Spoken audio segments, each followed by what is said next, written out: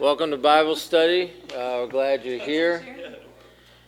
Take a few minutes to pray, and then we will get into our study for tonight. Let's pray. Father, thanks for just the grace that you pour out.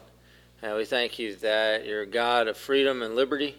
We thank you that you're a God who cares for us, a God who hears us, who knows us, a God who loves us. And we just pray, Father, that we would respond to you tonight. We ask for your Holy Spirit to be here to teach us, to anoint this time.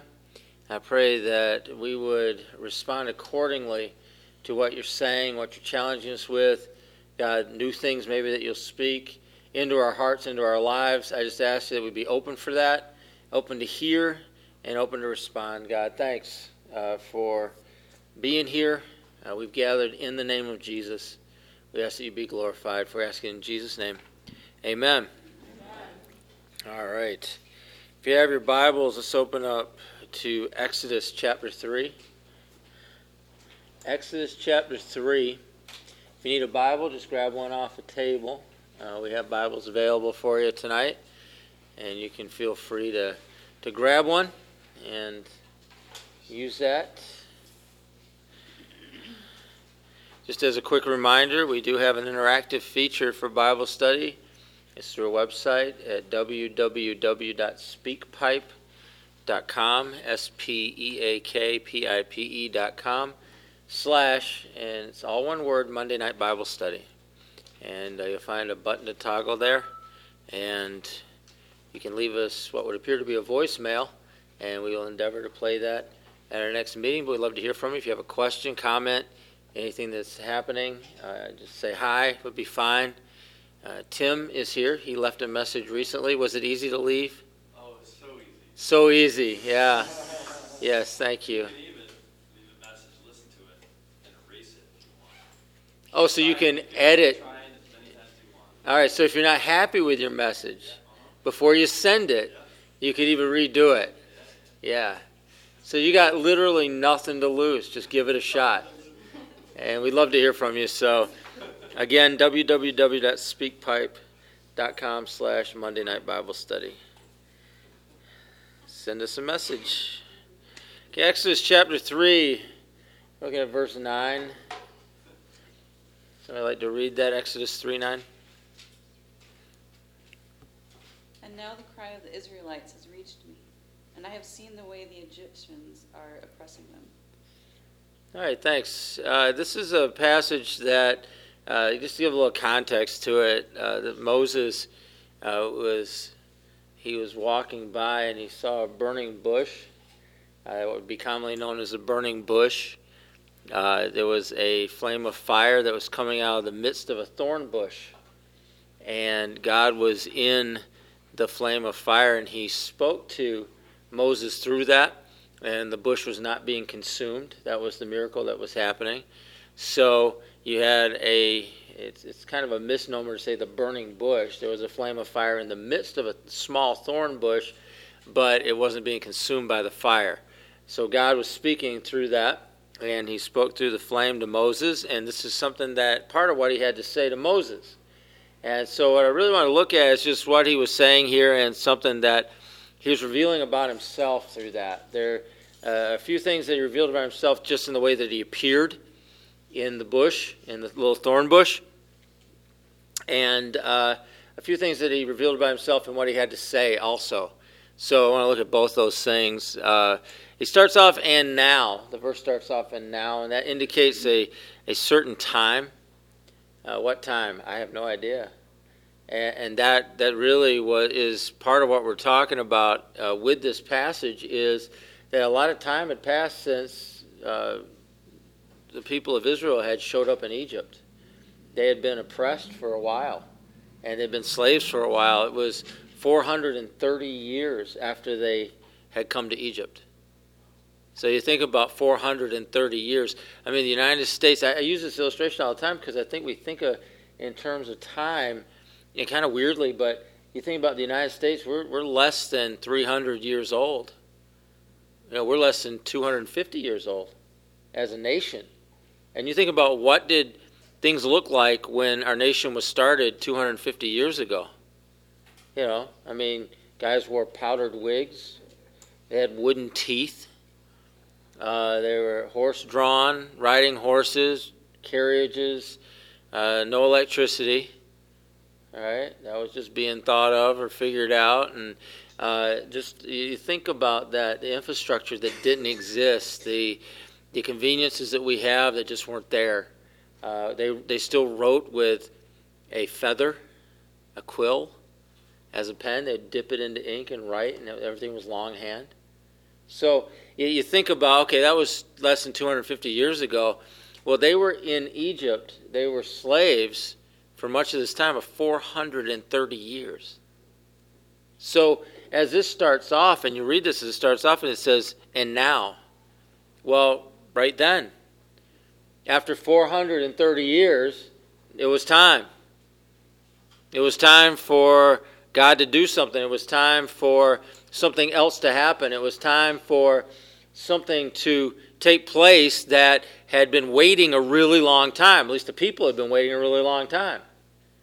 And so I want you to put that in context to your life. Put that in context. We live however many years we're going to live. Average age right now is somewhere in the 70s for men and women. Women have a little higher, longer life expectancy. Men are a little bit lower. But in the United States, where we are, our life expectancy is 70-something, just on the average. And so I'm not saying you're only going to live to 70-something. You may live to 80, 90, or 100, or 120. I don't know. All I'm trying to say is that average. And so you put that in the context of your life, and maybe we're in a situation we don't like, and so we're going to cry out to God, which is what these people did. Well, how many years, how many generations passed until it was now? That these people lived and died in oppression. These people lived and died under the hand of Pharaoh. These people lived and died as slaves in Egypt, building pyramids, building temples, building whatever they were building over there. And at a certain point, it was time. And so I want you to think about that in terms of whatever your situation is. And I've been in some situations where I cried out. And I was crying out to God. There's certain things that I continue to cry out to God about. I have a couple of people that every week they ask me, do you have any prayer requests? And so I send the prayer requests. And a lot of them are exactly the same week to week. Because they haven't been answered, I'm still crying out. And so if you're nice enough to ask me for a prayer request, I'm going to give you my prayer request. And you can cry out with me if you want, which that's what happens. And so I'm going to continue to cry out, and I'm going to continue to cry out for whatever it is that I need, or whatever it is that's going on, or whatever change needs to take place, or whatever that needs to happen in my life. I'm going to continue to cry out. And that's okay. Because at a certain point, maybe, there's a certain point that it's now. And it's about to change. And so I want to speak that over us, that there's always that moment. There's that now. And I don't know when that happens. I don't know how it happens. I'm not exactly sure how God decides that this is now. But at a certain point, and that's what happens here, and now. And so here we have God responding. What's he responding to? He's responding to the cry of Israel. That they had been crying out. Was it in prayer? Who knows? Was it just that they were being forced and they're crying out because they were oppressed? Maybe. I don't have any idea how they were crying out, but there was something that happened in them and they were crying out. There was something emotional that was taking place that God responded to in them. After how many generations? I can't tell you. When they start crying out, I don't know. It wasn't just that moment, though, and it wasn't just that second, but they had been crying out, and at a certain time and at a certain moment, God said, all right, now it's time. And so the same happens in our life, that there's a crying out that takes place. You think about Jesus teaching on prayer, and there's certain things we ask God for instantaneously, they're done, but there's other things that aren't. And so instead of getting all upset or judging God or becoming so frustrated we just get angry at God or whatever it is that happens in our brains, instead of doing that, we need to take into account that this is just how God operates sometimes. And Jesus taught us that. He said, all right, well, if you have visitors come in the middle of the night, you don't have food, you go to your neighbor's house, and you're like, all right, well, I need some stuff I got visitors that came into town. Hey, leave me alone. I'm in bed with my family. I don't want to get up and deal with you. But you keep knocking and you keep asking. You keep knocking and you keep asking. You keep knocking and you keep asking. And so eventually the guy gets up and he gives you what you're looking for. And so that was the illustration we had in that particular sense. It's like that's Jesus teaching us to pray. Just keep going, keep asking, keep knocking. Or there's the illustration he gave of the persistent widow with the unjust judge and how she just kept going and kept going and kept going. And so finally he found in her favor. That there's a crying out that takes place and that there's an expectation and it's not a surprise. And this is what I want to say. It's not a surprise that sometimes we're crying out and something doesn't happen instantaneously. You know, we may live in an instantaneous culture, but that's not the way God operates. And we can't think of him that way. We can't think of, okay, well, just because this happens to be a value that our culture has, or this happens to be a value that I have, or this happens to be a value that I think God should have, doesn't mean he has it. And it's okay that he doesn't have it because he's the one that sets the norm. And so the norm that he set is that he moves when he moves, he does what he does, and he does it when he wants to do it. And so our job isn't to judge him for not moving fast enough. Our job is to continue to persist. Continue to cry out. Just keep going. So he looks for a certain faithfulness from us. He looks for a certain loyalty from us, a certain fidelity from us, that whether or not we see what we want to see, or whether or not we hear what we want to hear, or whether or not he's doing what we want him to do in that moment, that we just keep going. We just keep going. So Israel cries. And there's something that comes from the heart, or there's something that comes from the gut. And there it is. And so God, he responds through this little thorn bush. And there's something to be learned from the thorn bush, that whole concept. That the miraculous thing, and we always major on this, is that there's a bush and there's a flame in the bush and it's not being consumed. Well, that is the miraculous thing. But I want you to think about that God is using this thing as a representative of his presence. That there's a little thorn bush. As opposed to what? Like, what else could he have used in the tree family? You understand what I'm saying? He could have used a giant tree, a lofty tree, to appear in the midst of. I mean, he's big, right? He's huge.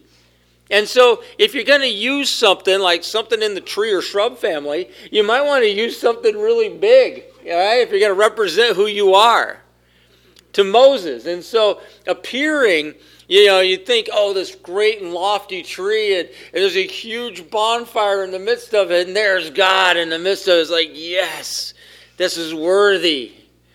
Yeah, well, it was you know what? Instead of that, it was a small thorn bush. What good is a small thorn bush? I mean, think about it. Well, yeah. And I remember when I moved into my house, the house I'm living now in Liverpool, there was this thorn bush. It was a little thorn bush when I moved in, and it was over on the side, so it was out of the way. I didn't really have to deal with it very often, except for when I was mowing. And so sometimes when I would mow, it would catch me, and it would irritate me, but I'd have to finish mowing the lawn, and by the time I was done, I'd forget. And so I was a little irritated, but whatever, it didn't last, and I was done, and that was all. So a couple of years passed, but this little thorn bush, this little shrub of a bush began to grow more and more, and it turned into this big bush, all right? And so I took that bush one day. I'd had enough, all right? And I went in there, and I chopped that thing down, and I dug it up, all right? And then I poured gas into the hole, and I lit it on fire. All right? And there's no bush there now. Because it made me that angry. We're going to eliminate the bush. And so when I think of small thorn bushes, I think of that little bush. And there it was.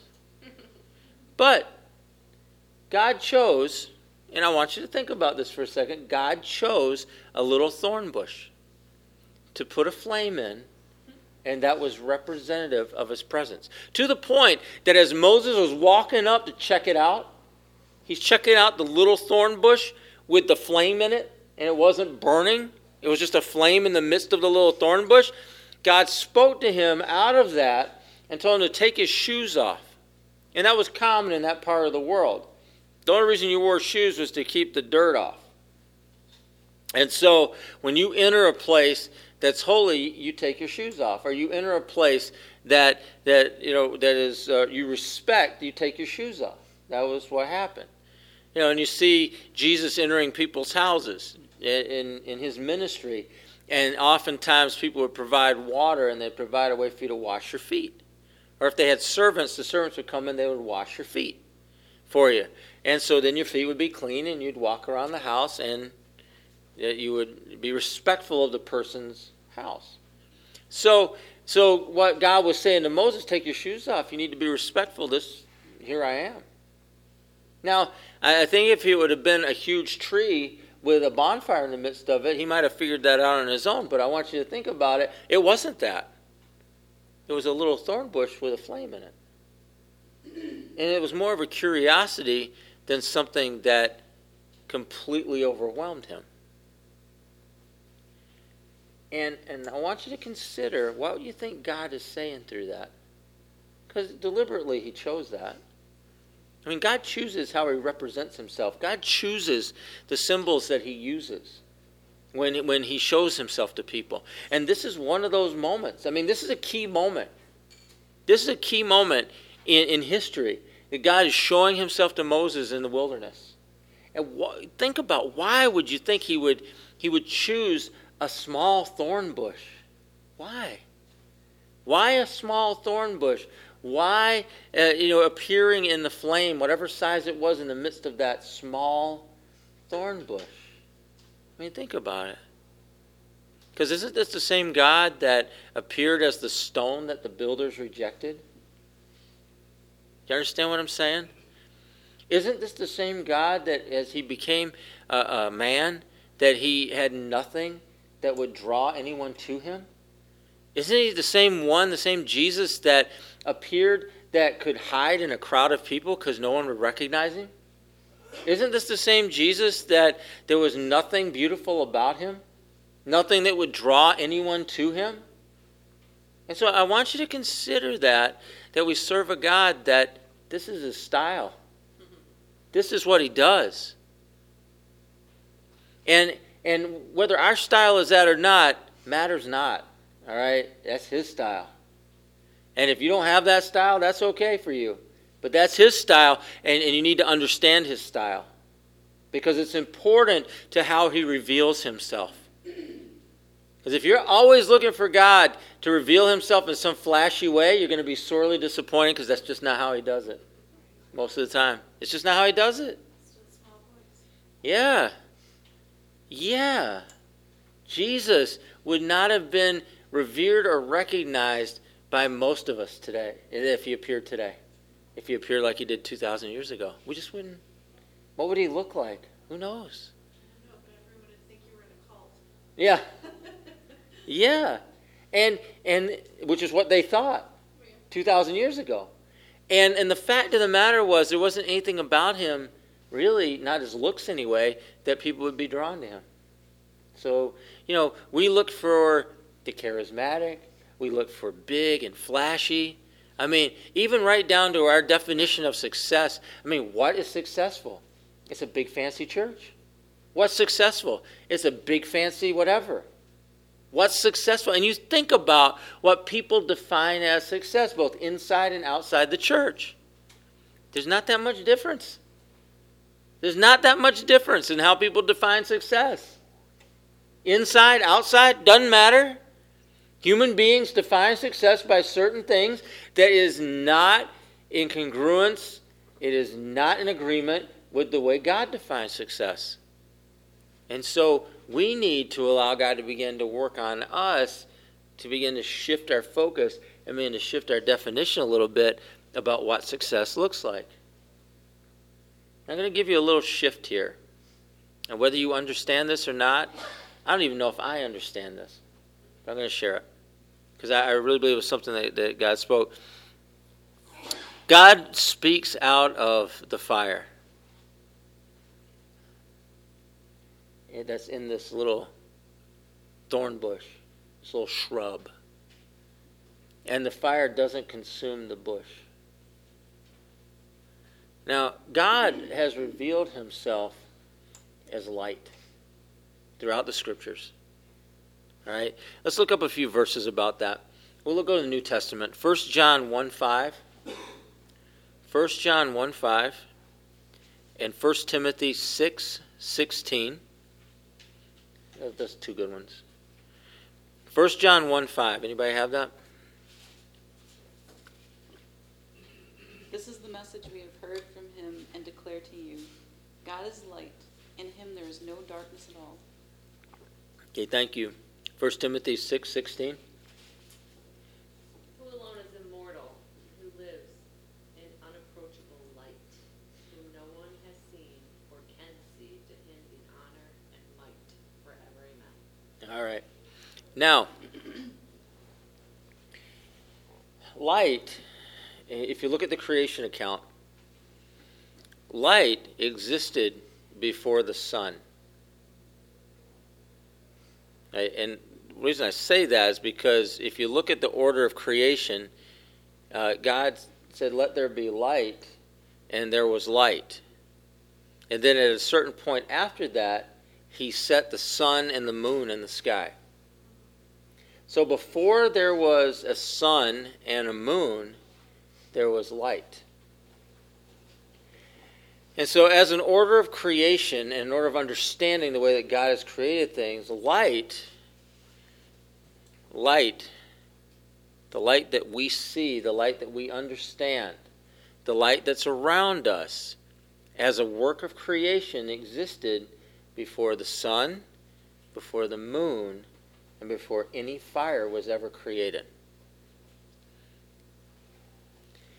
And so what would be proposed in that is this, that if you look at the order of creation, God is light. If you look at the order of creation, he lives in light. If you look at the order of creation, all life then springs forth from that light. And so in the order of creation, the idea of fire would spring forth from light instead of light springing forth from fire.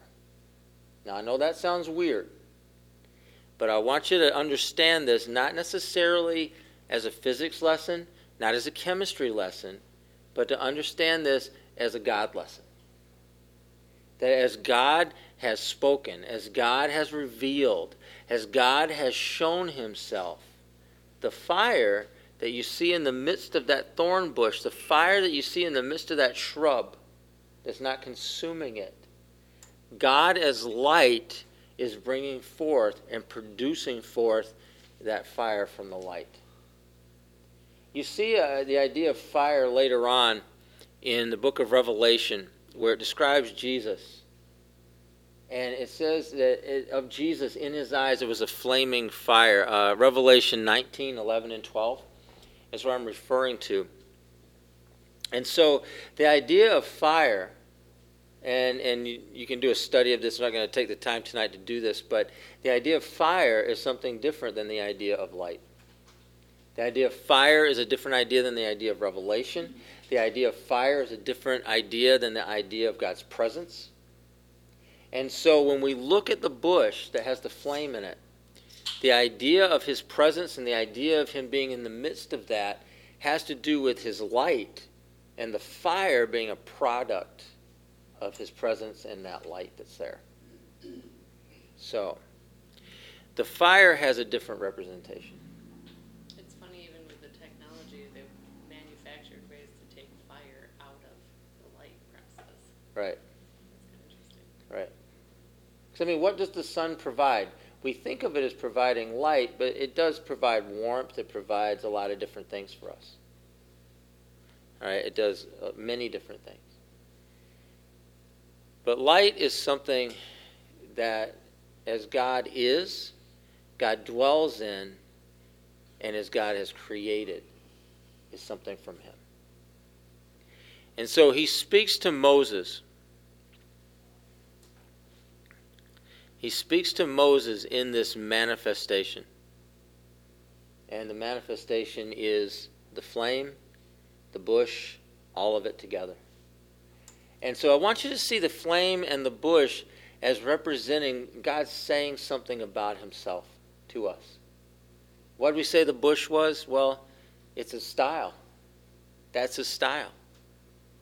That's the way that he has revealed himself to us. It's the way he continues to reveal himself to us. But then you think about how God answers. How did God answer Elijah when he cried out on Mount Carmel? You know, at the showdown with the prophets of Baal?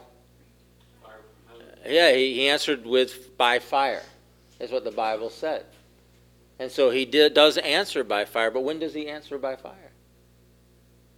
How did you think about it? I mean, what was he showing that day? What was he bringing forth that day? There was power. But what was the big question that day? What was the question of the day on Mount Carmel? Who's the real God? That was the question of the day. And so he was answering the question of the day. And in answering the question of the day, he answered it by fire. And so the sacrifice that was there, that was laid out, was consumed. The water that was even poured over and around the sacrifice was consumed. And when that happened, the people cried out, what? The Lord, he is God. Right? And they bowed down and they worshiped him that day. And so this day, when Moses was approaching this bush and God was speaking to him out of the shrub, there was this fire, whatever it was in the midst of it, not consuming it, but in the midst of it. And what was God calling Moses to recognize right then? What's he calling him to? Huh? Right? He said, take your shoes off. Why? Yeah, stand on holy ground. Why? Who's talking to him? I am that I am. And what he wanted Moses to understand was the Lord, he is God. That's what he needed to know. Because what was he about to do? He's calling him and sending him to Pharaoh. And he would be expected to perform signs, wonders, miracles. He was expected to pronounce judgment, and he was expected to lead this group of people across the wilderness with signs and wonders and miracles. He was expected to stand over the Red Sea. The sea was going to part. They were going to cross over in dry ground, and then the sea was going to collapse on Pharaoh's army. All these things were going to take place. And he would lead those people through the wilderness for 40 years. 40 years. And this is the beginning of that. There's one thing he needed to know. The Lord, he's God. He's God. He can do it. And that's what he needed to know. And you see him, he argues with him a little bit, and, I'm not a good speaker, and, how will they know, and all the rest of that kind of stuff. It's like, yeah, all right, well, it got answered. It was all taken care of. And he went and he did it, and you can read the history of that, and we're going to be going through some of that in Bible study. But I want you to understand that God, he needed to know that. He needed to know that personally. And really, there was no crowd. There was no big to-do about this. People weren't gathering around to watch it or anything else. It was just between God and Moses. But God had a message for Moses, that he is God. Well, who am I going to tell him sent me? I am. Yeah. So the people have been crying out for help. Well, they were facing oppression. They were enduring oppression. That's what they were doing. That's where they're coming from. And they were looking for some deliverance. And the idea of freedom needs to be central to us. That concept and that idea of freedom needs to be near and dear to our hearts. Because we serve a God of liberty. And we serve a God of freedom. And these people were crying out for that. That it should not sit well with us to be living in oppression. That should not sit well with you. It should not sit well with you to live in bondage to anything. It should not. You should not make your peace with bondage. You should not make your peace with oppression. You should not make your peace that, oh, it's okay, I'll put up with it. No. The cry of their hearts wasn't, God, help us to put up with this. The cry of their heart was, we want to be free. The cry of their heart says, I want to get set free. I want to be delivered.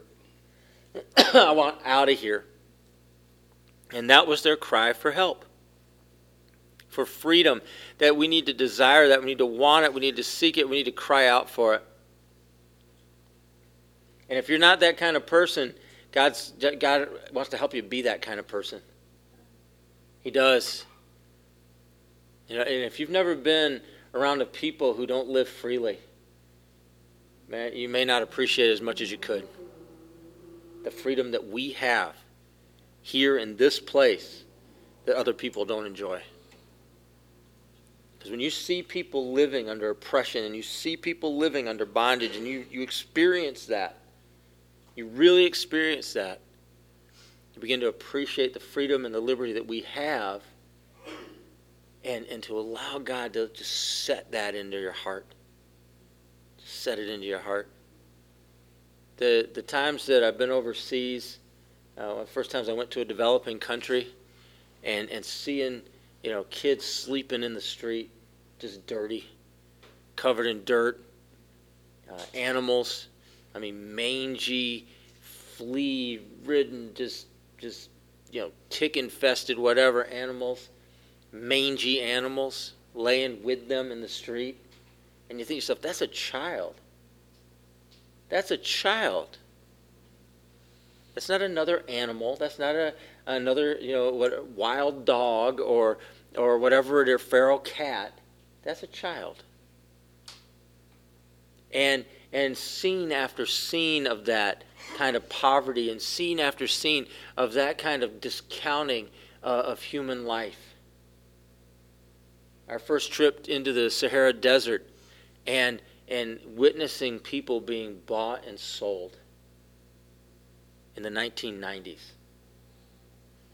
That level of slavery, open slavery, still existing in the 1990s. We were at an oasis. I was offered certain goods for a member of our team to be bought and sold like cattle. People living in oppression. And it was really eye-opening for some of the people that were parts of those teams to see that. Really eye-opening to experience what it looks like and how some of the rest of the world lives. And without exaggeration, I remember coming back from that trip, a member of our team got down on his hands and knees and kissed the ground when we got back to the airport. No exaggeration. Because he was so happy to be here. So I want to encourage you that there's a freedom that God created in us and he wants us to live in. Really, a liberty that God has for us and not to accept anything else. Personally, corporately, however you want to see it, but not to accept that. It's not okay. It's not okay to live in bondage. It's not okay to live in oppression in your life, and you should not accept that. And if there is that oppression, there is that bondage in your life, cry out. Cry out. Ask for help. And keep crying out. Keep crying out. Until such a time as it happens. Such a time as now. Whenever that is that God sets you free, whatever it is that God speaks to you, whatever it is that God brings liberty and brings freedom into your life, such a time as now. Keep crying out. Because your cries reach God. And you never have to worry about that. And that was, I've been waiting to say this since the beginning. It's like, because I said, well, when's now? I don't know.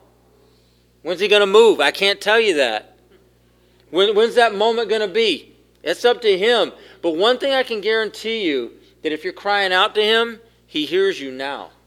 One thing I guarantee you, that if you're crying out to him and you're sharing whatever it is, your sorrows, is whatever it is that's taking place, whether it's something that people know or something that people don't know, whether it's your secret issue or it's some open issue, whatever it is you're crying out about, God hears you. And you can be sure of that, and he cares, and it moves him. Moves him to what? I don't know. When? I'm not sure. And if I could tell you that, that would be awesome. I'll pray with you that it happens now. But I don't know that it's going to happen now. Most of the time. Every now and then I'll just know God's going to move in a moment. But I can't say he's going to do it all the time because I don't know that. And sitting here right now, speaking in generalities, I can't tell you that. If it's a word, if it's a prophetic word, if it's something that God speaks in a moment, it's a word of knowledge, it's something that God is speaking, and this is the time, and this is the place, and this is the moment, amen, then good. Good, and those moments happen. You know, I'm seeing people healed of diseases they've carried for years. They've been crying out for years for healing. God heals them in a moment. Why was it that moment? I don't know. It was his moment. It was that time. People have been crying out for deliverance from oppression or deliverance from demonic issues in their life. And they've been crying out, but in a moment, when is that moment? I don't know. But in that moment, I've seen that moment where they've been delivered and completely set free right then. Depression over their life, delivered and set free right then. Whatever it is. And when is that moment? We want to force that on God and say, well, it's going to be right now. I don't know if it's going to be right now. If I believe it's right now, I'll let you know. All right? I will let you know in that moment. Say, right now, get it. And I want you to understand that about me, that if I'm telling you right now, I mean right now. All right? Because I will sit and watch, and I'll wait. And moments pass and times pass, and there's opportunities and response times, and people praying, and people up front, and special speakers that come in, and spiritual life conferences, and there's all these things that happen, all these opportunities, and there's Friday night prayer, whatever. And they may pass by, but there might be one time I'll walk over and I'll say, okay, we're going to pray for this now. And let's receive now. Right? Because it's just, I believe it's that moment. So Jesus, when you think about his earthly ministry, how many times he's going through, I mean, some of these people that he healed had chronic diseases, right? Yeah. I mean, you had people that were paralyzed. You had people that were all bent up and messed up. There were people that had spinal problems. There were people that couldn't walk. There were people that couldn't hear. There were people that couldn't see. People that couldn't talk. These are chronic issues that it didn't just happen that day. But as they were crying out and they were asking God, there came a moment where Jesus crossed their path, or where Jesus came along, or he came to their town that day. And there it was. But maybe it wasn't the first time he came to town. Maybe it was the second time he came to town. Maybe it was the third time he came to town and they were healed. I don't know. I can't answer that question. But the moment came, and we see time after time after time in the New Testament, in the Gospels, how people are healed and delivered and set free. Big believer. I believe that. I believe that. God could have sent Jesus 100 years before, right? Sure. He could have been sent, 50 years before? It could have been sent 2 years before. And that guy that was blind from birth, maybe he'd have seen 2 years ahead of time. You want to think that way? Go ahead. Go ahead. You can drive yourself crazy thinking like that. It is pointless. Because God shows up when he does what he's going to do when he does it. That's it. And so this was the time. This was the place. And God takes great notice of our cries for help. He does. And He has taken notice of your cries. He has. And you can be sure of that. You can know He's taking great notice. And so in this case, in this passage we're looking at, He moves in an awesome way to speak to Moses. Because He hears it, He takes great notice of it, and then He moves. And there He is, miraculously. God can see. God can see. Don't ever doubt that. Well, what are you going through? Oh, yeah. Well, God sees that. Well, people just don't know. Maybe they don't, but God does. You're crying out. No one cares. He does. Implied in Him seeing is that He is a part. He is with you. He is feeling what you feel. He's understanding what you're going through. Because that's what He chooses to do. He takes great notice of you. He takes great notice of your situation. He takes great notice of what's happening in your life. He does. And it moves Him as we cry out into the miraculous. And that's what you see. And the miraculous doesn't have to be huge and flashy. The miraculous just needs to be miraculous. It doesn't need to meet a certain criteria. In other words, it doesn't have to have the same pattern every single time. Not everyone is Smith Wigglesworth.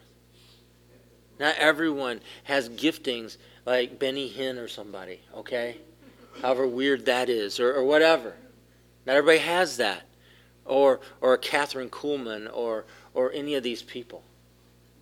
And even more modern examples of that. Not everybody has the same giftings. Not everybody does things the same way. The miraculous just is miraculous. And the little shrub, that's miraculous. The thorn bush is miraculous.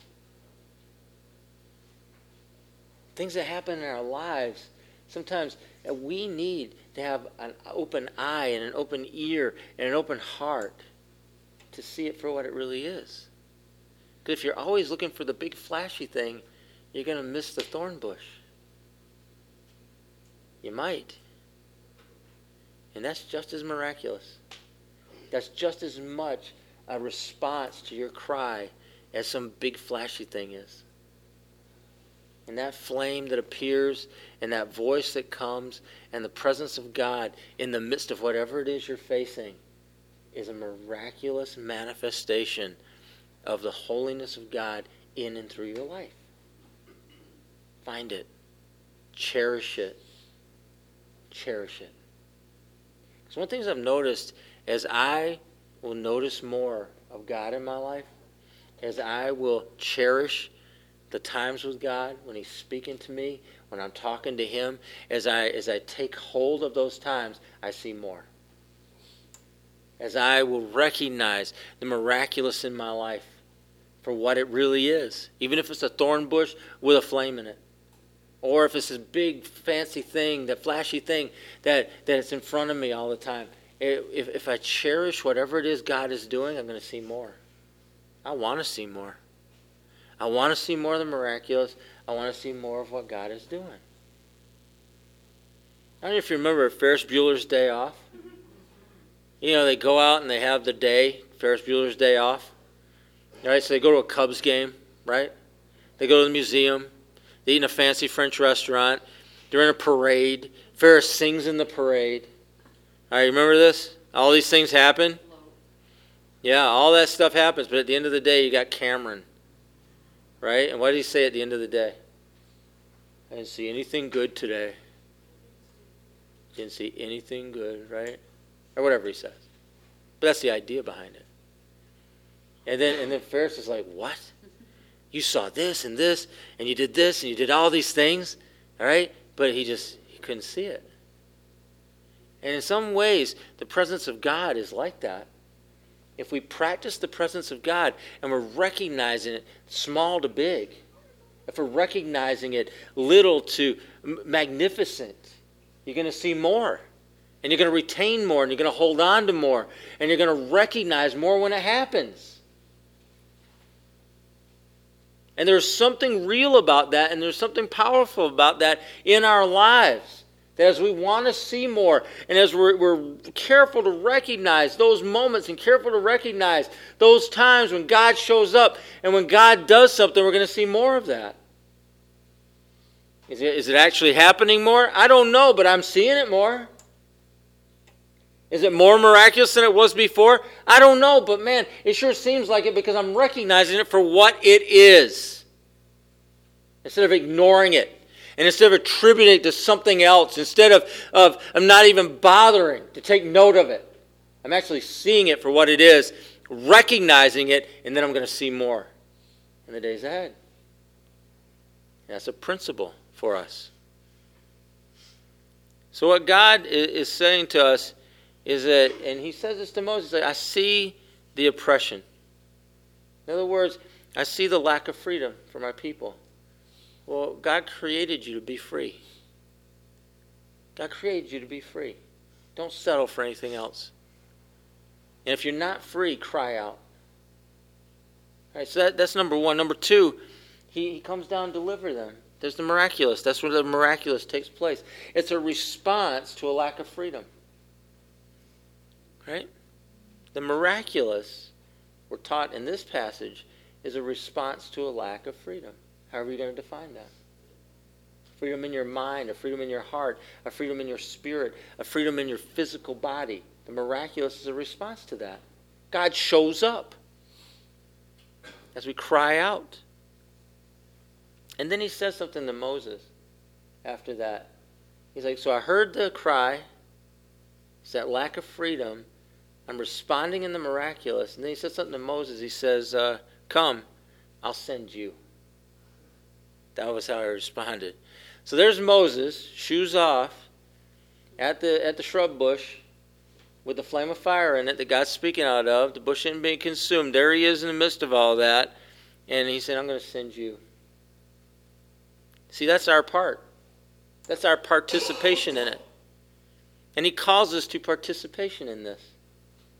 And that's really what I've been talking to you about, is your part, your participation in the miraculous, your part, your participation in the deliverance, your part in participation in the crying out, your part in participation with what God is doing in the day that you are living in right now. It's your part.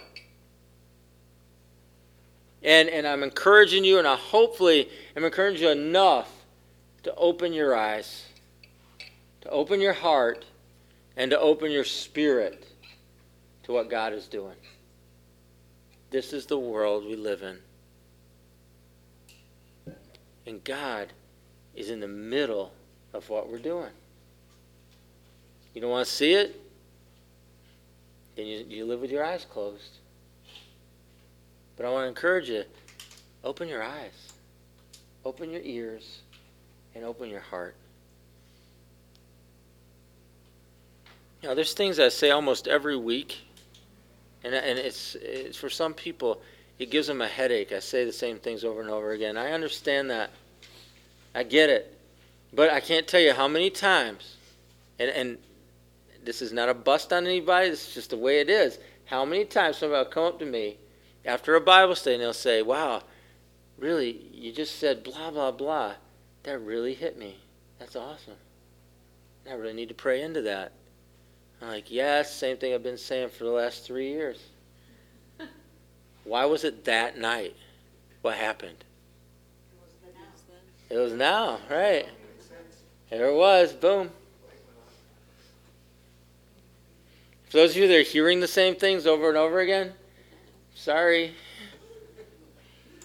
I try to throw in enough stuff that's different to make it interesting. But there's certain main and plain things that we're going to say over and over again. There's certain main and plain things that are going to come up time and time again. Because there's certain main and plain things in the Scripture that come up over and over again. They're said over and over again. Certain things that Jesus said over and over again. Certain things that Paul wrote in his letters over and over again. Certain things that Peter wrote in his letters that echoed Paul, that echoes Jesus, that were said over and over again. Certain things that we see from the New Testament back to the Old Testament, the prophets were saying over and over again. Why? Because of the truth. They're the truth. And as many times as we hear it, and as many times it's revealed, as many times as God says that truth over and over and over again, there'll come a day, there'll come a now, there'll come a moment where we hear it. And there it is. And then every time we read the Bible after that, we keep seeing it over and over and over and over again. Time and time again. And so our part in the miraculous is to participate in it. We need to see it. We need to hear it. We need to recognize it for what it is. And we need to get to it. Moses, he had every reason in his mind, can't do it. God met every reason. He answered every question. And the fact of the matter was, Moses needed to get to it. And he did. And he did.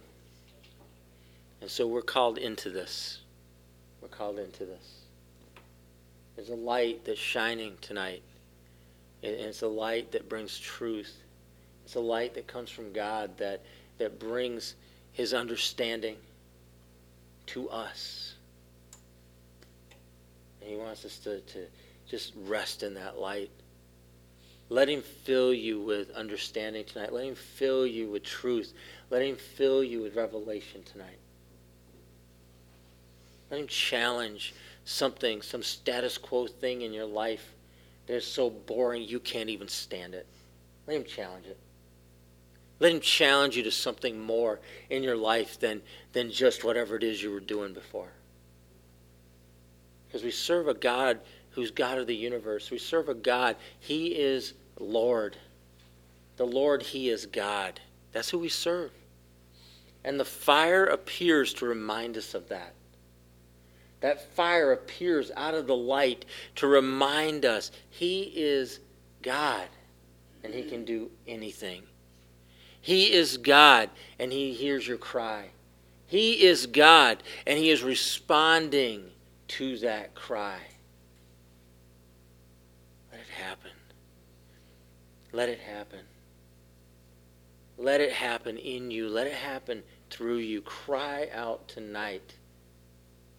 Be completely unsatisfied with bondage in your life. Be completely unsatisfied with a lack of freedom in your life. With oppression in your life. Be completely dissatisfied with the devil bringing oppression over you.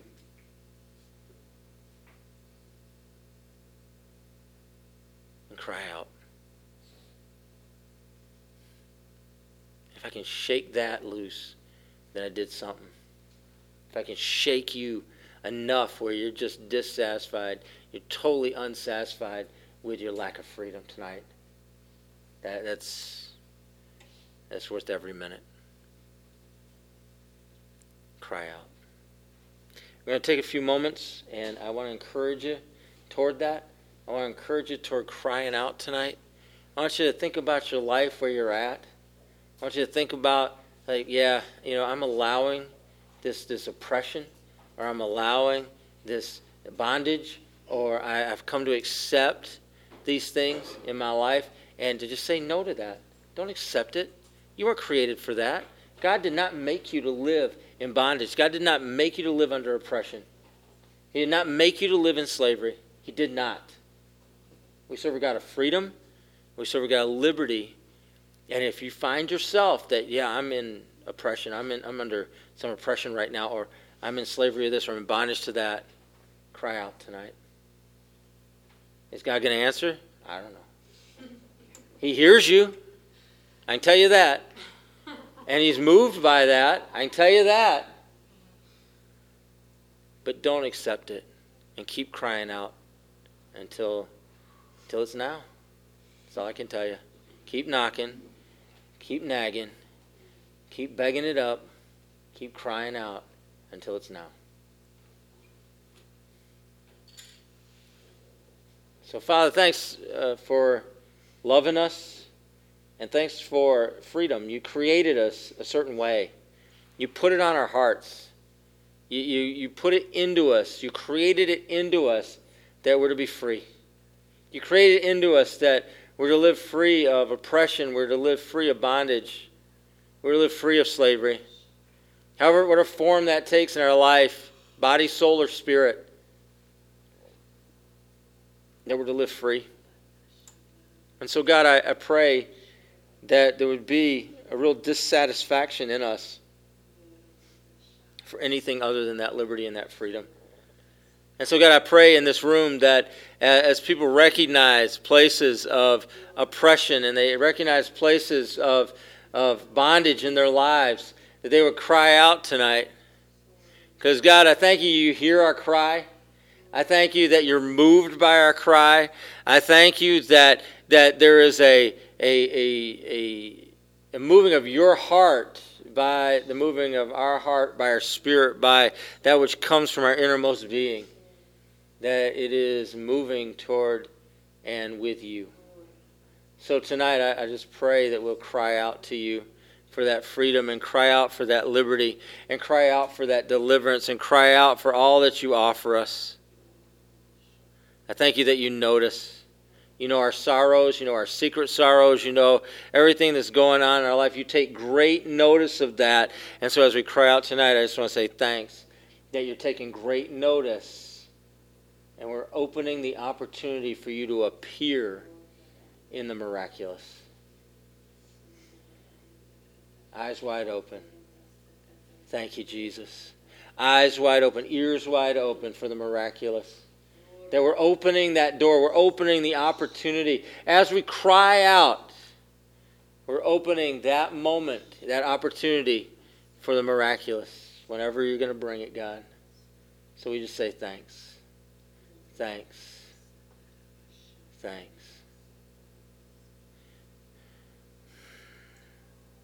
Thank you, Lord. Thank you that you see oppression. Thank you that you come down to deliver. Thank you that you call us to participate in that miraculous. I pray for more. I pray for more. I pray we would see more, we would hear more, we would recognize more in our own lives. And I pray, Father, for more in the name of Jesus. We cry out for more. We cry out for more. We cry out for more. Thank you, God. We cry out for more. We cry out for more. We cry out for more. Thank you, God. Thank you, Lord. Thank you, God.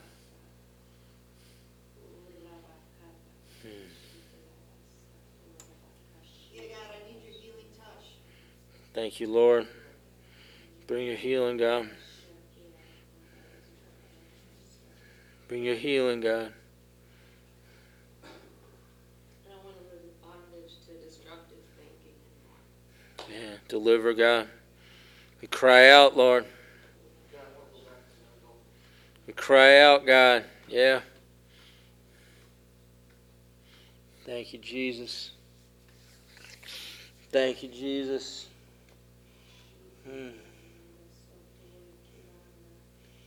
We cry out. We cry out.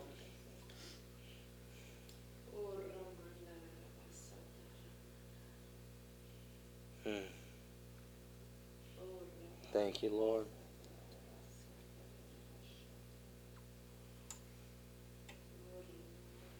Thank you, Lord. I want more. I want like all those open possibilities. Jesus. We cry out, God.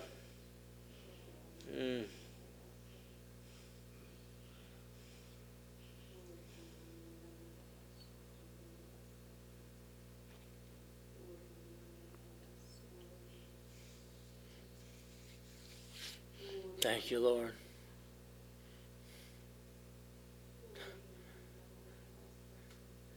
I just had a thought as we were crying out. How hard is it to cry out in an open-ended way? What do you think about that? We're just crying out. You know, we're just crying out. And you know what it comes down to? We're going to trust him. We're going to trust him. Thank you, God. Thank you, God.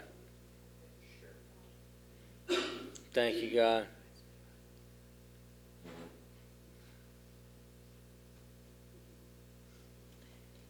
I want freedom from excuses, from just keeping myself away from things that you've spoken, and just excusing away. Just pray for more simple obedience and just rigorous obedience in Jesus' name. Thank you, Lord. Cry out, Lord.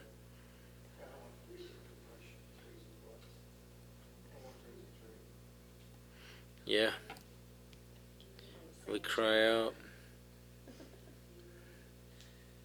God, show me how to dwell in the shelter of the Most High and abide under the shadow of the Almighty. Thank you, Lord. I want to be. Yeah. Thank you, Lord. Thank you, Lord.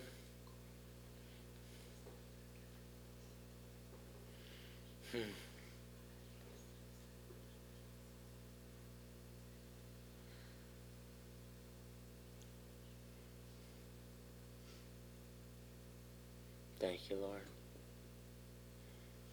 want eyes to see more into the Spirit, even from a heart of gratitude and not, what am I not seeing, but just see more of what you want me to see. Thank you, Lord.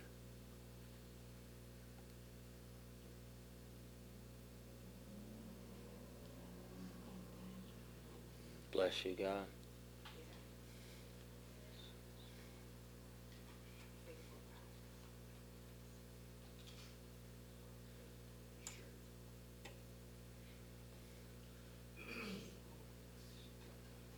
Bless you, Lord. We bless you, Lord.